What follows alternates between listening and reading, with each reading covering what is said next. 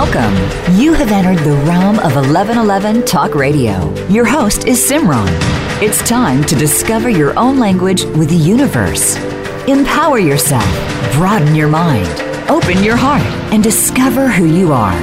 Now, here's your host, Simran.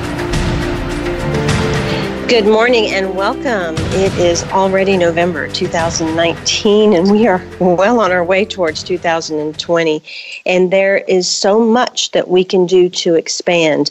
Much of that comes from how we expand the possibility that exists within us. I'm excited about my guest today and the topic that we are going to be diving into, which is Limitless Mind, Learn, Lead, and Live Without Barriers. But before we dive into that, I wanted to definitely let you know that the new issue of 1111 magazine is up and out, and it is extraordinary. I'm excited to share some incredible individuals that have done some beautiful things in the world.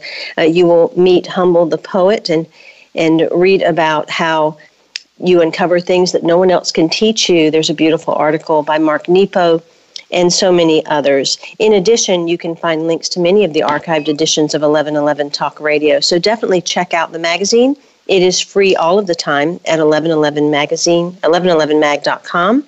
You can access the digital issues.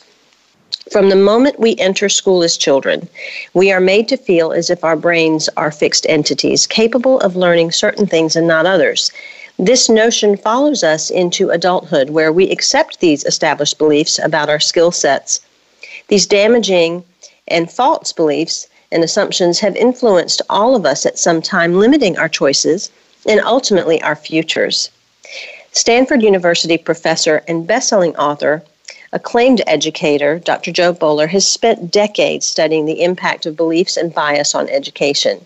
In Limitless Mind, she explodes the myth that our brains are static and reveals the 6 keys to unlocking our boundless learning potential. Her research proves that those who achieve at the highest levels do not do so because of a genetic inclination toward any one skill, but because of the keys that she reveals in this particular book. Our brains are not fixed, but entirely capable of change, growth, adaptability, and rewiring. If you want to be influenced by mathematics, learn a foreign language, play the guitar, write a book, the truth is that anyone at any age can learn anything. And the act of learning itself fundamentally changes who we are, and as Joe Boaler argues so elegantly in her book, what we go on to achieve. Dr. Joe Boaler is a professor of mathematics education at Stanford University and the faculty director of UCubed, an education resource that has reached over 230 million students.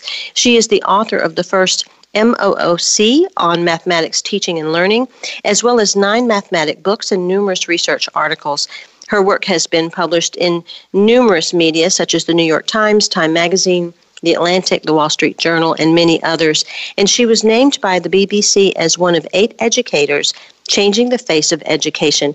Welcome, Joe, to 1111 Talk Radio. It is wonderful to have you here. Thank you. I'm excited to chat with you today. We do need to let go of this idea that our brains are fixed. I remember growing up, and I even hear today oftentimes in the way that some schools are speaking about gifted programs or hierarchy that still exists today in different ways in our educational system. Even inside of our homes as parents, sometimes we decide that one child is one way and one child is another. And you are assisting individuals in breaking those false beliefs about how we can learn and the potential that we each have to attaining our highest potential. You start off the book talking about neuroplasticity and the new research that has come out about how all of that is completely false and that we need to change not only how we look at this, but how we believe about ourselves. Talk a little bit about some of the research and particularly some of the neuroplasticity changes. Yes. The neuroscience from the last couple of decades is very clear that our brains are in a constant state of change. And we know now that every time you learn something, one of 3 things happens in your brain.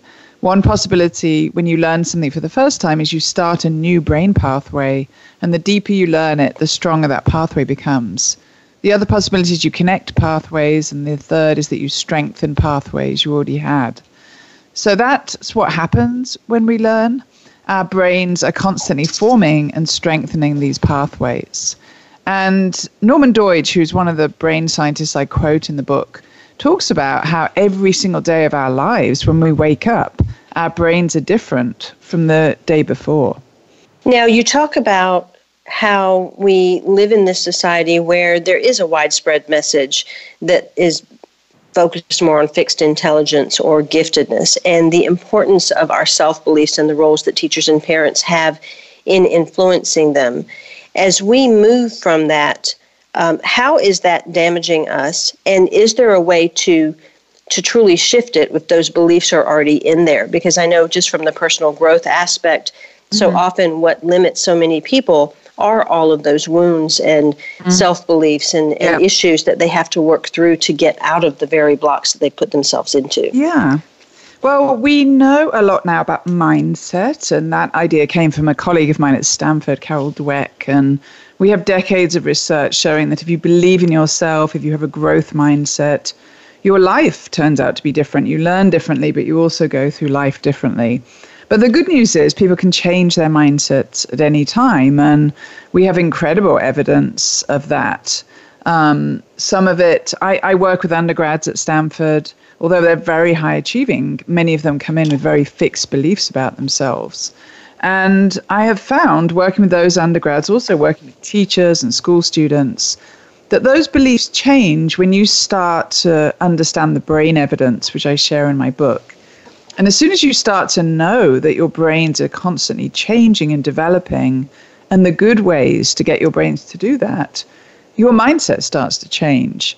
And we see that a lot of the time. One of the studies I could share that's in my book is a study of hotel cleaners. And the researchers divided a large group of hotel cleaners into two groups. One of the groups, they told, your work cleaning hotels actually satisfies the Surgeon General's recommendations for an active lifestyle. And the other group was told nothing. And they then followed these groups of hotel cleaners and watched them over a number of weeks. Their behavior didn't change at all. But at the end of this period, which was about 4 weeks long, the people that they had told that their exercise was more healthy actually had improved their health in a number of different ways. Their blood pressure, their weight, all sorts of different things changed about them. And that happened because they changed their minds about how healthy their exercise was. So it's pretty amazing what happens when people shift their mindset about their health, their learning. And as I said, people can shift those mindsets, even with a simple message, as in that study. And when we shift something in the mind, you're already illustrating that it does have an impact on our physical body. It has an impact on our health. And then that too would then have the impact on what else we think is possible. That's right. And of course, these ideas are particularly important for anybody who's learning, whether they're a child or an adult. And one thing we know is, so another important message in my book is that times of struggle and finding work difficult, those are the best times for your brains. Those are the times when your brains are most active. But one of the studies showed that if you have a growth mindset, you believe in yourself, and then you struggle, your brain is more active than if you have a fixed mindset when you struggle. So this is where we start to see that what we believe about ourselves actually changes how our brains operate. And so if you imagine all those times of struggle as you go through life, when you're a learner, but just in your jobs and life too, and that if you have a growth mindset, your brain responds in a better way every time you struggle. You start to see why those mindsets have such a high impact on people. You do write about teaching the value of mistakes and how important that is in terms of our growth. Actually, your learning key number 2 is the times when we are struggling and making mistakes are the best times for brain growth. Speak a little bit more to that as to why that shifts and expands our brain more at those times. Yes, it's really interesting. I mean, they've actually looked at people's brains. We have voltage maps of brains when people are struggling. And what they see is when they take tests and people make a mistake, there's more brain growth when they make a mistake than when they get work correct. And that's because when you're struggling, when you're finding something really difficult, this is when your brain is really active and developing pathways and strengthening them. So that's a really important message for learners. Our school system has really built schools around the idea that what we're looking for is correct work. And if we run classrooms where people are getting things correct all the time, those aren't really good environments for brain growth. So we also see it not just in brain studies, but in studies of people's behavior. One of the books I cite in my book is one by Daniel Coyle, where he went out and studied the highest achieving people in lots of different fields, music and art and maths. And what he found was the people who are super high achieving had not got there because of some genetic advantage. They had got there because they struggled a lot. And they engaged a lot in this zone where you're always pushing at the edge of your understanding. That's the best zone to be in when you're learning. As you're talking about it, it makes it almost appear like a workout for the brain. Yeah. Kind of like a physical workout, that when we do have the mistakes or the struggles, that we are allowing the brain to exercise in its own way. Yeah. Just as when you work out with weights and you are using heavy weights that you're not used to, or that are pretty heavy, that will develop your muscles. In the same way, your brain wants that kind of workout. You shared an example of a teacher by the name of Jennifer in Canada, and how she worked with students along those steps of struggle. And I loved the idea of the pit and allowing individuals to go into their feelings as well, because there is this disconnect from the mind side to the heart side so often. Yeah. And I found that to be really beautiful in a way that not only supported the mental body, but also supported the emotional body for these kids. And that helped them change their perspectives on what it looked like to feel certain things or have failure or have mistakes. Talk about the emotional component when it comes to brain study. Well, we know that students all over the world sit in classrooms, and when they struggle, they start to think to themselves, I'm not good enough, I don't have a maths brain, or you could replace that with any subject. Similarly, when they see somebody solve something faster than them, they get the same ideas. I'm not as good as that person. So when they start developing those ideas, their brains will start acting differently. And so it's so important that we change those moments of struggle for kids. And Jen Schaefer, who you mentioned, I have her visuals in the book. She shares with students the idea of the learning pit, which comes from an educator in England. And the learning pit, the pit is somewhere you really need to get into that pit. It's the pit of struggle. And her kids together illustrate the pit and how they feel going into the pit and how they feel going out of it. And I loved when I interviewed Jen, she said to me, she teaches fifth grade students, and she said, my students come to me sometimes and they say, Miss Schaefer, I'm really in the pit. And her response to that is, that's fantastic. What tools can I give you to help you? And there's a couple of things I love about that response. One is she values them being in the pit. She says that's really great. And the other is she doesn't rush in and help them and break down the work so it becomes easy and students can get to the end of it. She values that place of struggle. So that's one of the big changes we need in education, because teachers across the Western world have been trained to save students from struggle. And when kids struggle, parents as well will dive in and say, well, we can think about the problem like this. And they break it down into little pieces. And the kids don't go through that struggle. So that it's really important as teachers and parents to change that message. I noticed in my older son that he seemed to be, and I think this is often a case for most first children, that we as parents have high expectations for them, or we want them to be the best that they can be, or we get excited about, their ability to achieve and things like that. And then there's this outer influence, this social influence about getting somewhere faster, or these messages that come from the outer world about being the best, or the one who's the highest gets the reward. Can you speak a little bit to what we as parents can do to support not putting that pressure on our children? Because you're talking more from a school perspective here, but it seems to me that it actually begins before they even get to school. It does, yeah. And there are different ways in which parents value speed in children. One of them is very explicitly, a lot of parents think, oh, my children need to learn maths facts, and I'm going to time them to see how fast they can go through them, or I'm going to give them flashcards and value how speedily they work through them. And we know that that speed message is very damaging for kids. And some students are very slow but deep thinkers. They're often those with the greatest potential. And then when they get this speed message and they feel they can't work quickly or they can't work under time pressure, they start to think to themselves, I'm not very capable. And that's really unfortunate. And one of the people I interview that's in the book talks about how her parents, because she wasn't doing well on maths facts in school, set her up in the kitchen with a kitchen timer. And she said she still, as an adult, is traumatized every time she hears that kitchen timer.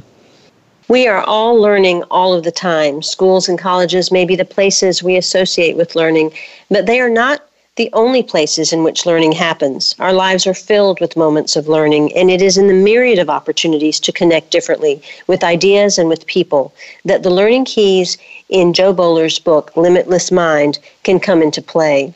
Her aim in writing this book is to equip you with the ideas that can enhance all of your interactions so that you live life as fully as can be and help unlock others by sharing the information that you have learned. What if the possibilities to change your expertise to develop in new directions, to form different identities as people are actually endless and continue throughout your lives? What if we wake up every day with a changed brain? Jo Boaler's book will share the evidence that your brains and your lives are highly adaptable, and that when people fully embrace this knowledge and change their approach to learning, incredible outcomes do result. She has an event coming up November 14th in Rochester, New York. You can find out more about that at her website, along with all of her other work. You can go to youcubed.org. That's youcubed.org. We'll be right back after these messages with Dr. Jo Boaler.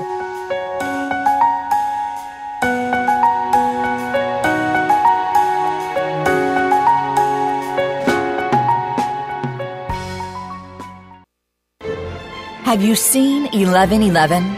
Do you wonder why certain numbers keep showing up in your life?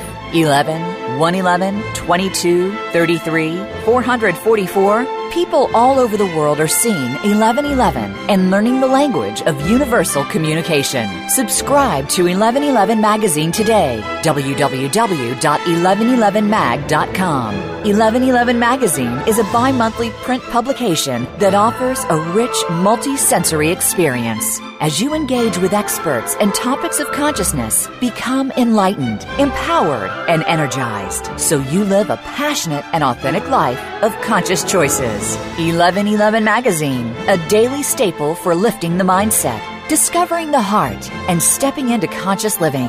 1111 Magazine. Order now at www.1111mag.com. 1111mag.com. Do you want more joy, more abundance, more power and presence? How would it feel to have more loving relationships, more empowered community, greater fulfillment and life purpose? The 1111 Mastermind community inspires, empowers, guides, and supports transformation. Shift your mind, expand your heart, deepen insights, let go and chart a new course, dream a new dream. The 1111 Mastermind community is an online portal for personal transformation and soulful expansion. Go to courses.1111mag.com. That's courses.1111mag.com. Change begins with you. Let it be simple, convenient, and transformative.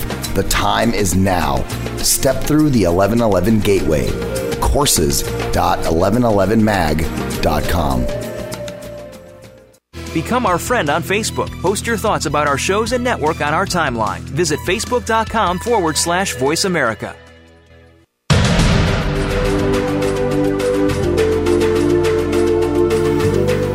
You are listening to 1111 Talk Radio. Simran is an award-winning author, publisher of 1111 Magazine, powerful speaker of wisdom, and a life mentor.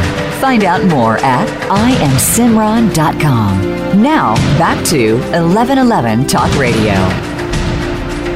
Before we dive back into our show today, I want to announce the release of 1111 online courses. I'm very excited to collaborate with many of the 1111 alumni that have come through the radio show and the magazine and create a beautiful array of courses on all kinds of topics to support you in getting to know the things that you are seeking to understand and integrate in your own life for personal growth or self-realization. In addition, it allows you to get to know these individuals even more and have a more intimate experience with them as you take on some of the things that they are there to teach. So definitely check that out at the 1111mag.com site when you have time.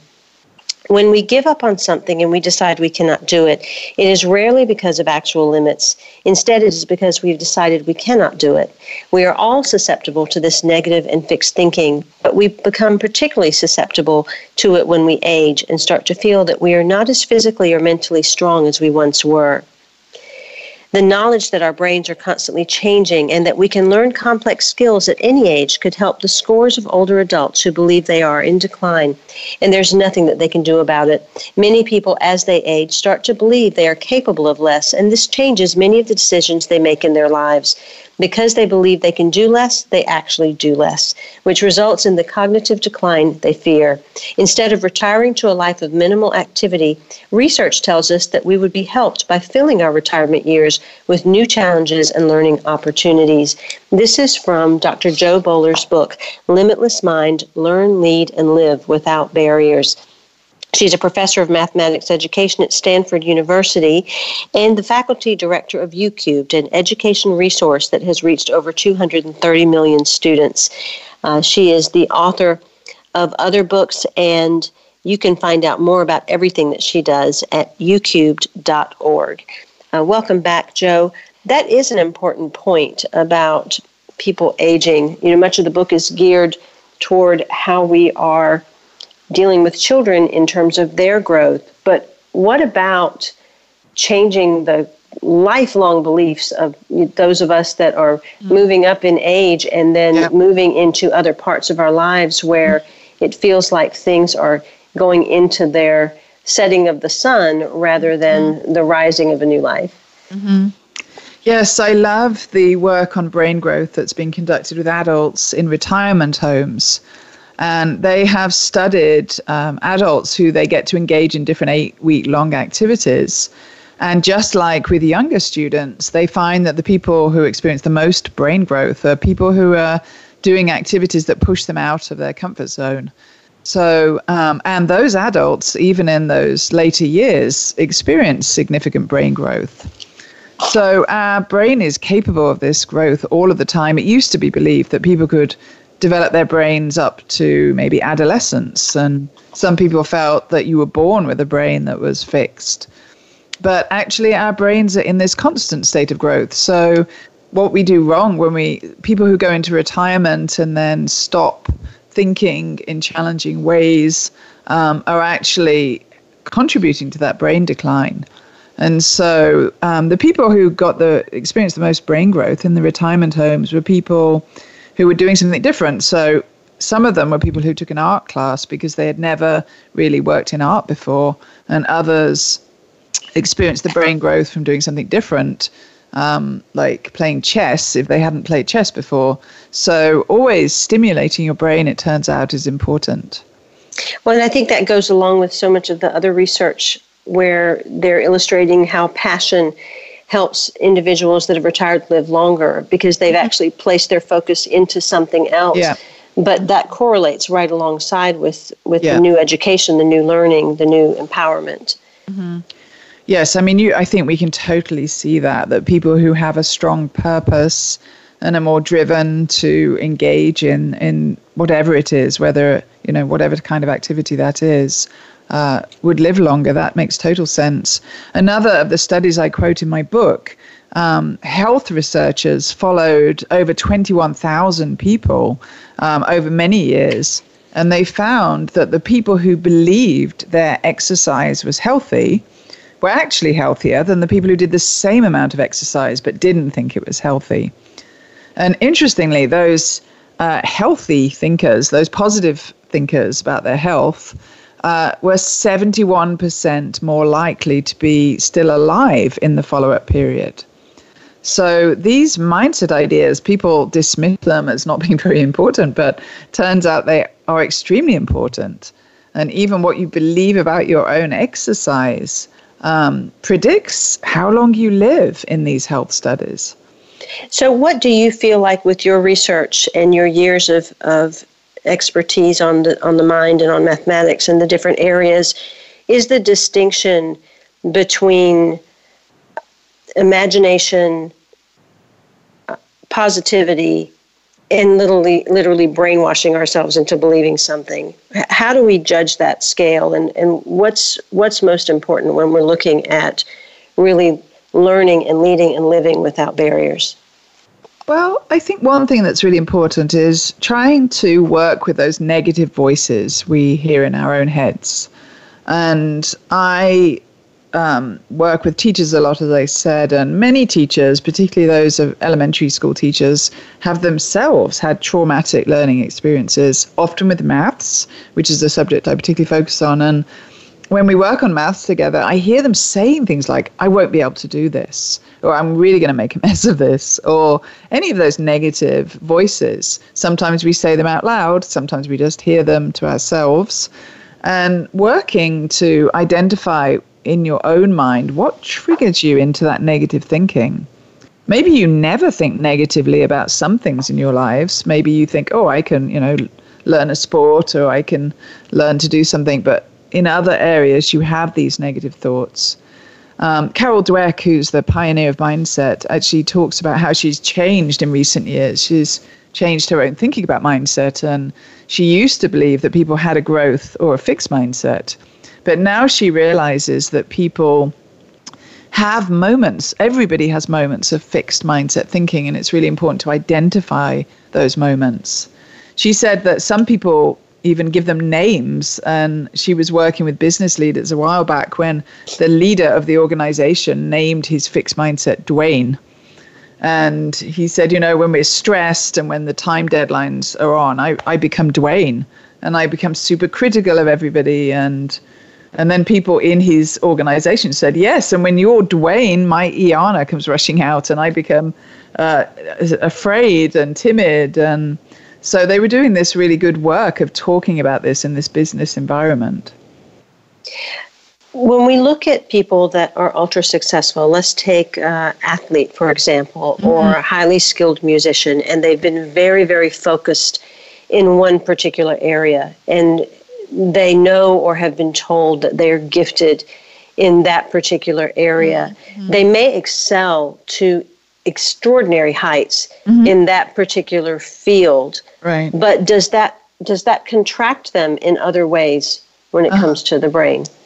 Well, yes. I mean, we know that our brain has a process that's called competitive brain space. So if you're working in one area, developing your brain will develop those neurons and synapses.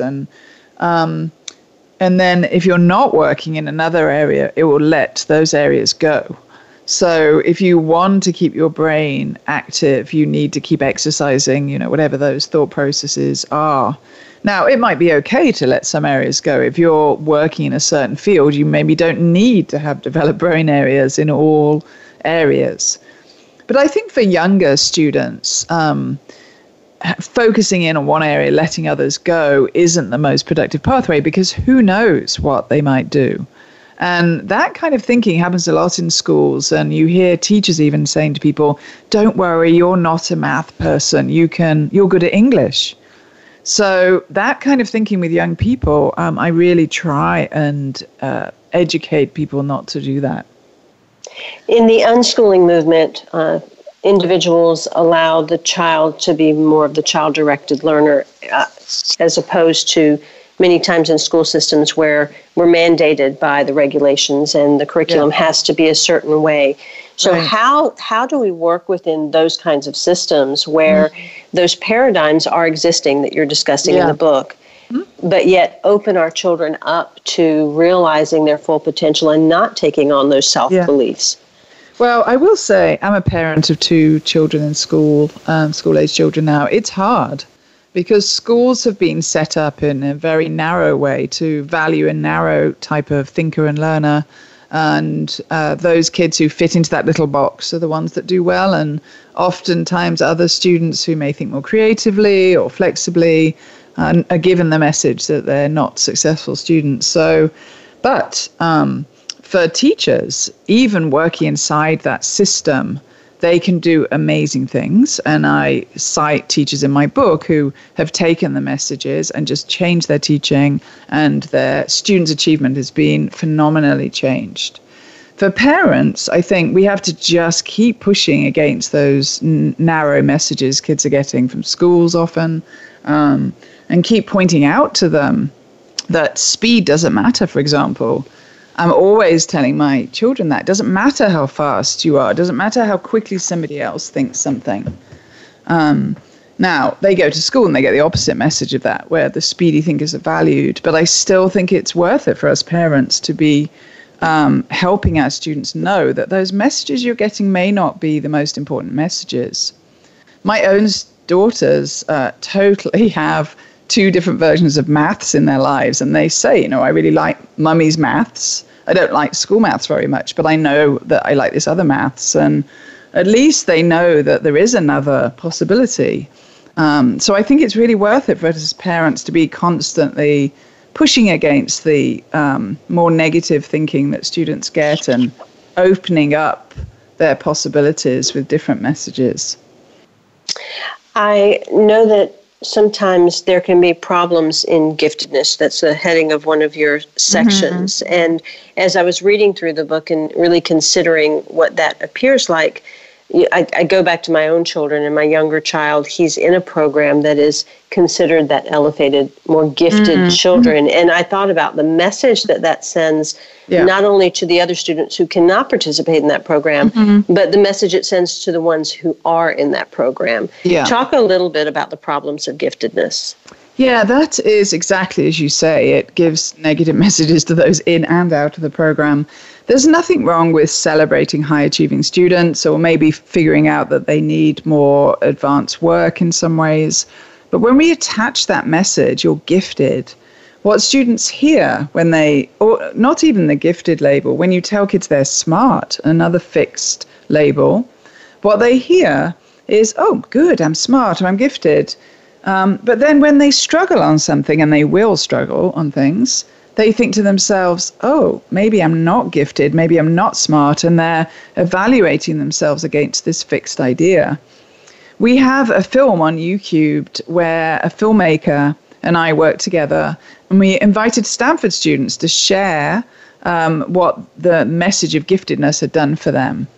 Because many Stanford students were in gifted programs, were told they were gifted. And it's really an amazing film because the students talk about how, I was given that message. I felt like it was something inside me. And so when I struggled, I felt it must have gone away.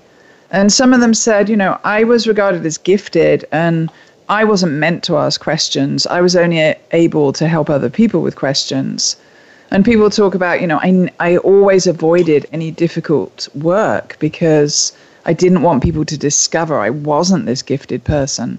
So there's just a whole range of ways in which that label really changed them in ways we don't want them to be changed. And, they could have had a different message. They could have been told, whatever you've done in your life, your brain has developed and it's great. And we're going to give you this extra work to do. And this is something anybody can get to. But they don't get that message. They get the message, you were born with something different, so we're going to pull you into a different program. And that sends them into a whole nother arena of perfectionism or valuing themselves based on achievement. And the entire course of things that as we get older, we try to unwind because we have taken on now all this other set of luggage that should never have been ours to start with. Right. When it comes to looking at how our children are moving through some of these issues and how we can support them in schools, is there a way through your book that the parent or the adult can at the same time do their own work to not cast that onto the children? Yes. So one really important message for parents is not to share with your children that you were bad at subjects or activities. We know from studies that the amount of maths anxiety, for example, that parents have predicts their children's achievement, but only if they help with homework. So you can see how that might work. If you're anxious about the subject and you never interact with it, then maybe you don't pass on that anxiety. But if you're helping with homework, you're probably sharing messages like, oh, I was bad at this at school. We know that when parents share those messages, their child's achievement goes down. Embracing the knowledge that we can all change and grow and that limitations can be rejected is the first key to becoming unlocked and approaching life with the new limitless mind. This often allows people to let go of the idea that they are not good enough, and the importance of this particular change cannot be emphasized enough. Many people go through life feeling inadequate, often because a teacher, a boss, or sadly a parent or other family member has made them feel that way. When people feel they are not good enough, every failure or mistake is another opportunity to beat themselves up. When people realize that negative, limiting ideas are untrue, that any change can happen, and that times of struggle and failure are positive for brain growth, they stop feeling ashamed and start to feel empowered. This is from Dr. Jo Boaler's book. She is the best-selling author of Mathematical Mindsets and has now released Limitless Mind, Learn, Lead, and Live Without Barriers. You can find out more about all of her work at ucubed.org. Definitely check that out. And she has an upcoming event in Rochester, New York, Thursday, November the 14th from 4:30 to 5:30 at the Hyatt Regency. You can, again, go to her website and find out more about that event. We'll be right back with Dr. Jo Boaler and more of Limitless Mind after these messages.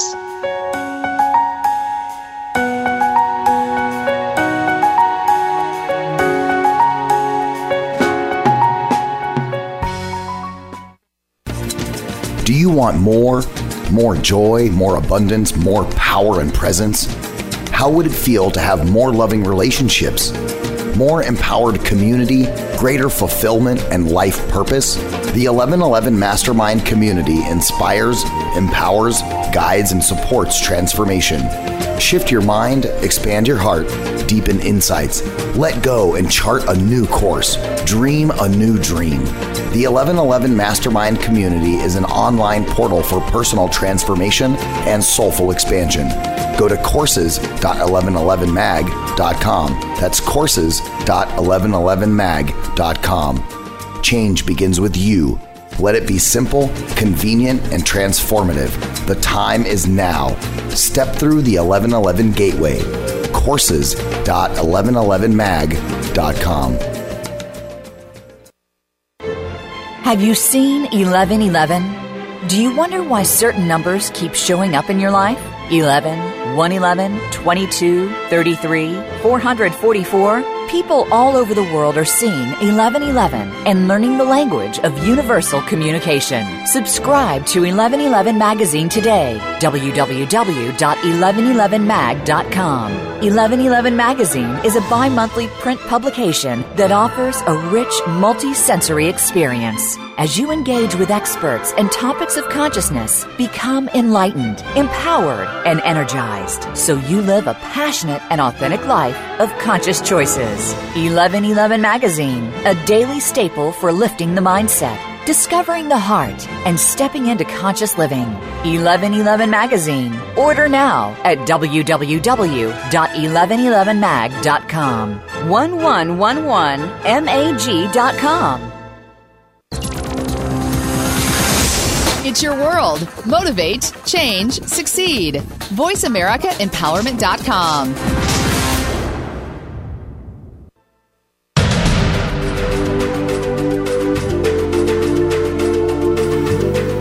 You are listening to 1111 Talk Radio. Simran is an award-winning author, publisher of 1111 Magazine, powerful speaker of wisdom, and a life mentor. Find out more at IamSimran.com. Now, back to 1111 Talk Radio. A change from believing there are limits to learning and life to believing that anything can be learned or achieved is a change from a fixed to a growth mindset. When we make this change, it has a transformative effect on our lives. We stop thinking we are not good enough and start to take more risks. When we add in the knowledge that struggle and failure are important for our brains and can be thought of as opportunities for learning, greater liberation is possible. We start to see our minds as fluid instead of fixed and start to see infinite life possibilities. When we also learn that we can take a multidimensional approach to academic content and to life problems, and that we can collaborate with others as partners instead of competitors, it changes not only our thinking about potential, but also all the interactions that permeate our lives. We realize that obstacles cannot be put in our way, that we can always develop strategies to overcome them. This is from Jo Boaler's book, Limitless Mind, Learn, Lead, and Live Without Barriers. You can find out more about all of her work at ucubed.org. Jo, the learning key number 4 is neural pathways and learning are optimized when considering ideas with a multidimensional approach. Multidimensional is a term that is thrown a lot around in the spiritual world. I'd like for you to explain what you mean by multidimensional when you're talking about the brain. Yes, we now know that our brain has all of these different pathways, and when we look at a problem, say a maths problem, for example, there are 5 different pathways that are activated, and 2 of them are visual pathways. So actually, our achievement is highest when we interact with ideas in multidimensional ways. So if I look at numbers in a problem, but I also look at that problem visually, that will cause connections to happen in the brain. And if I move with mathematics or build something, that will cause different connections to happen. So we actually don't want to learn any subject in this narrow way where you're only looking at maths through numbers or you're only learning about English through reading. We want to interact with those ideas in different ways, through movement, through visuals, through talking. Those are what cause the brain to be more connected. And it is the most connected brains that are the most high achieving people. So, yeah, that's what I mean by connecting with ideas in a multidimensional way. I loved hearing and reading about finger perception. That was just so interesting to me, really interesting, about how the tips of our fingers are connected to what we take in the brain. Talk a little bit about that, the findings about fingers. Yes, it's so interesting. When I read this research, I was blown away and thinking, why don't schools know this and parents know this? So what the research tells us is that finger perception is how well you know your fingertips, and how well you know your fingertips is correlated with your maths achievement. And when we help students develop finger perception, their maths achievement goes up. Even college students, when they test their finger perception, it predicts how well they do in calculation scores. So this is now why they know that musicians often have higher maths achievement, because they have really finely developed finger perception. And that develops this really important part of the brain. So the reason finger perception is so helpful is when we look at maths problems, an area of our brain lights up that sees fingers. And the harder the maths problem we look at, the more likely that brain area is to light up that's seeing fingers. When I was reading through that, I kept thinking about all the different ways that we use our fingertips. And, you know, in the Indian culture and with yoga, the different mudras are always about the fingertips as well. And so it just made it really, really interesting how that all connects. And that is really interesting.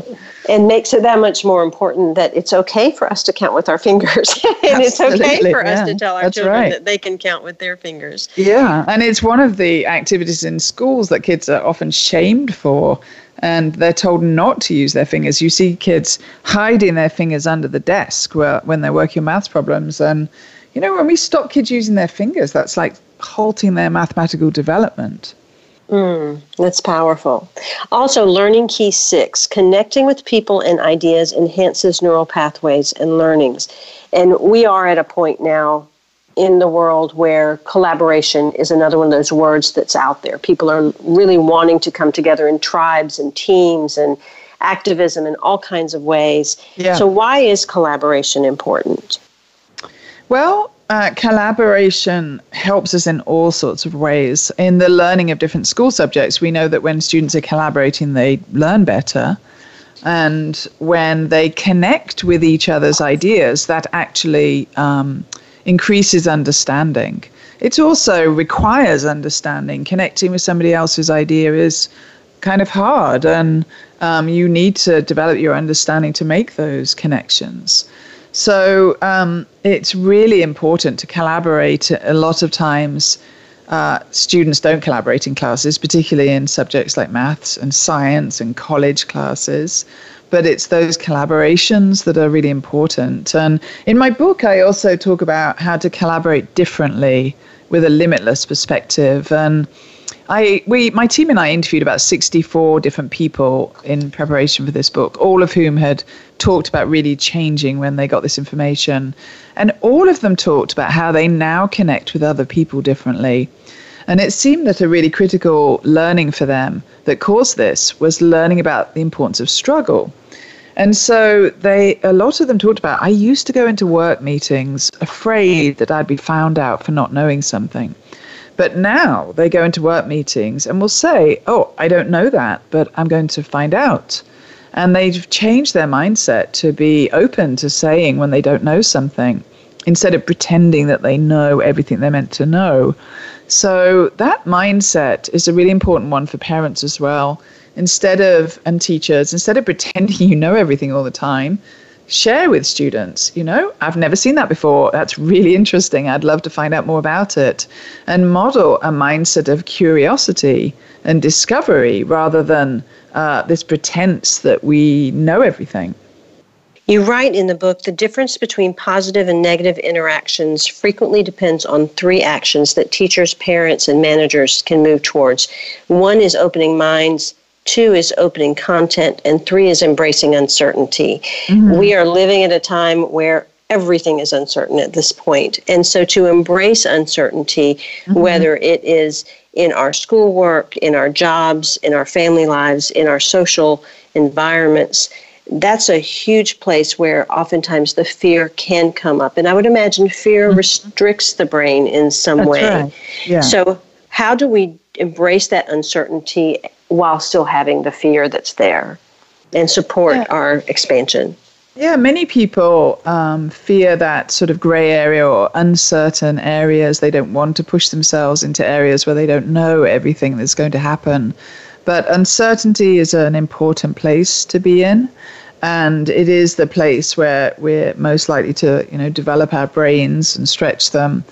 So, the adults we interviewed really talked about how they were able now to live in this more uncertain place and to share with people, I'm not really sure about that, but I'm really willing to find out about it. And that was really important for them. The other change that was important for adults was because they'd developed a sort of multidimensional way of working, they wouldn't let people put barriers in their pathways. So if somebody put a barrier in front of them, they'd find a way around it. That's a different mindset as well. They wouldn't let people say, no, you can't do that, or no, you can't learn that. They'd think, okay, this person's saying no to me, then I need to find a different way around it.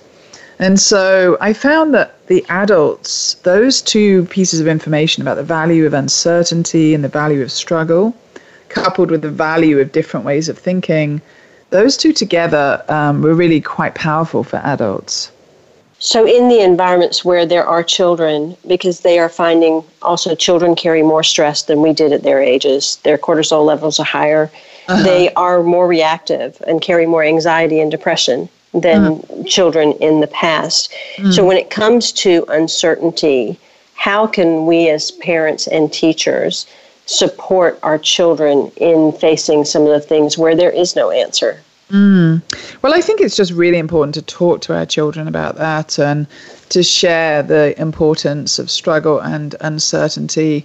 I had an email from a parent last week who said she'd been to one of my book talks, and she said she went home and shared with her daughter the research about struggle. And she said it immediately changed her. It changed her when she did her homework. She worked longer. She kept going. So I know these messages are very powerful for young learners. I mean, imagine being in a classroom and being afraid of being wrong. That is the fear that so many of our students have. And when we change that for them, we taught some students last summer and a few summers ago, and they were middle school students, and we shared with them, we love it when you're wrong. We love it when you struggle. These are really important times for your brain. So these messages were so freeing for them. And whereas they would give up on work previously, they were willing to keep going because they didn't think that struggle meant that they weren't good people. So I think we have to keep talking to our own children about this, that this is where we want to be, that struggle is good, imperfection is good. You mentioned earlier a perfectionist mindset. That's a very damaging mindset for kids and adults. In the book, you speak about Angela Duckworth and how she introduced the concept of grit, of being dogged and determined in pursuing an idea or a particular direction. And we talked a little bit about that in terms of sports or achieving a certain kind of success. You say that being limitless is different from having grit. Mm-hmm. Yeah. Well, I think grit really captures, for me, an individual focus and determination. If you look at world-class athletes, for example, they've had to be so gritty in their lives, focusing in on that skill they wanted to develop and letting go of other things. And for young people, I'm not sure that individual focus on one thing is really that helpful. What I'm talking about is an openness of mind and body and perspective, a freedom of thinking. And I think if you develop that limitless perspective, it can help you be gritty in areas where you need to be. But I don't think being gritty really helps you in developing a sort of limitless perspective. So I think that grit can be very helpful. I think the idea also maybe underplays the community aspect of people who are successful. Often when people are very successful, it's not because they individually just were amazing. It was because other people helped them and they connected with other people in important ways. So I think both of those aspects of grit are ones that I think not emphasized enough, that we actually want a broad way of thinking and that we want collaboration as well. Schools and many educational establishments and companies don't really encourage different thinking enough, and sometimes it's frowned upon or shut down entirely when something like that is brought in. Mm-hmm. How is it best, or is this type of material something that not just we should know as parents and teachers, mm-hmm. but how can we share this with our children, with our students in a way that helps them understand mm-hmm. the possibilities that are for them? I think always, if you're a business person, for example, and you're starting a meeting, or if you're a teacher and you're starting class, always the first thing to ask people is, what are the different ways people see this, or what are the different ways people interpret this? Or can different people share their thinking about this? And then instead of going down one pathway, like this is the pathway and this is the correct way, valuing the different ways people think. That's a key part of the message I give, that when we open up any idea and value different perspectives on it, it changes conversations and it's much more productive.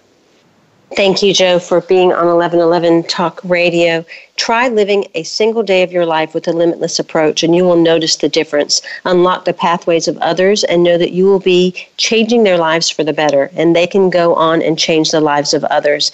There may be nothing more important for our own or for our learners' lives than knowing that we can always reach for the stars.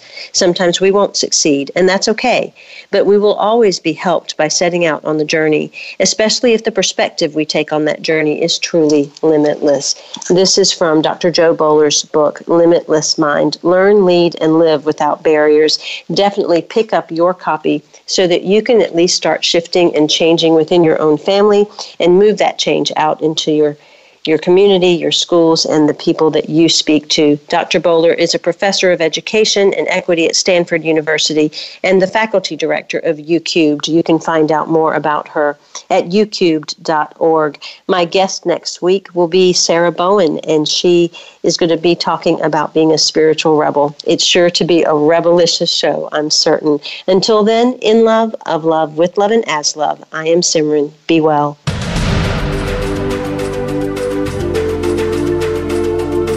Thank you for opening your mind to a new reality, your heart to greater compassion, and your experience of aliveness with 1111 Talk Radio. Join host Simran next Wednesday at 8 a.m. Pacific, 11 a.m. Eastern Time to step through the gateway of conscious living here on the Voice America Empowerment Channel. Remember, you are not on the journey. You are the journey.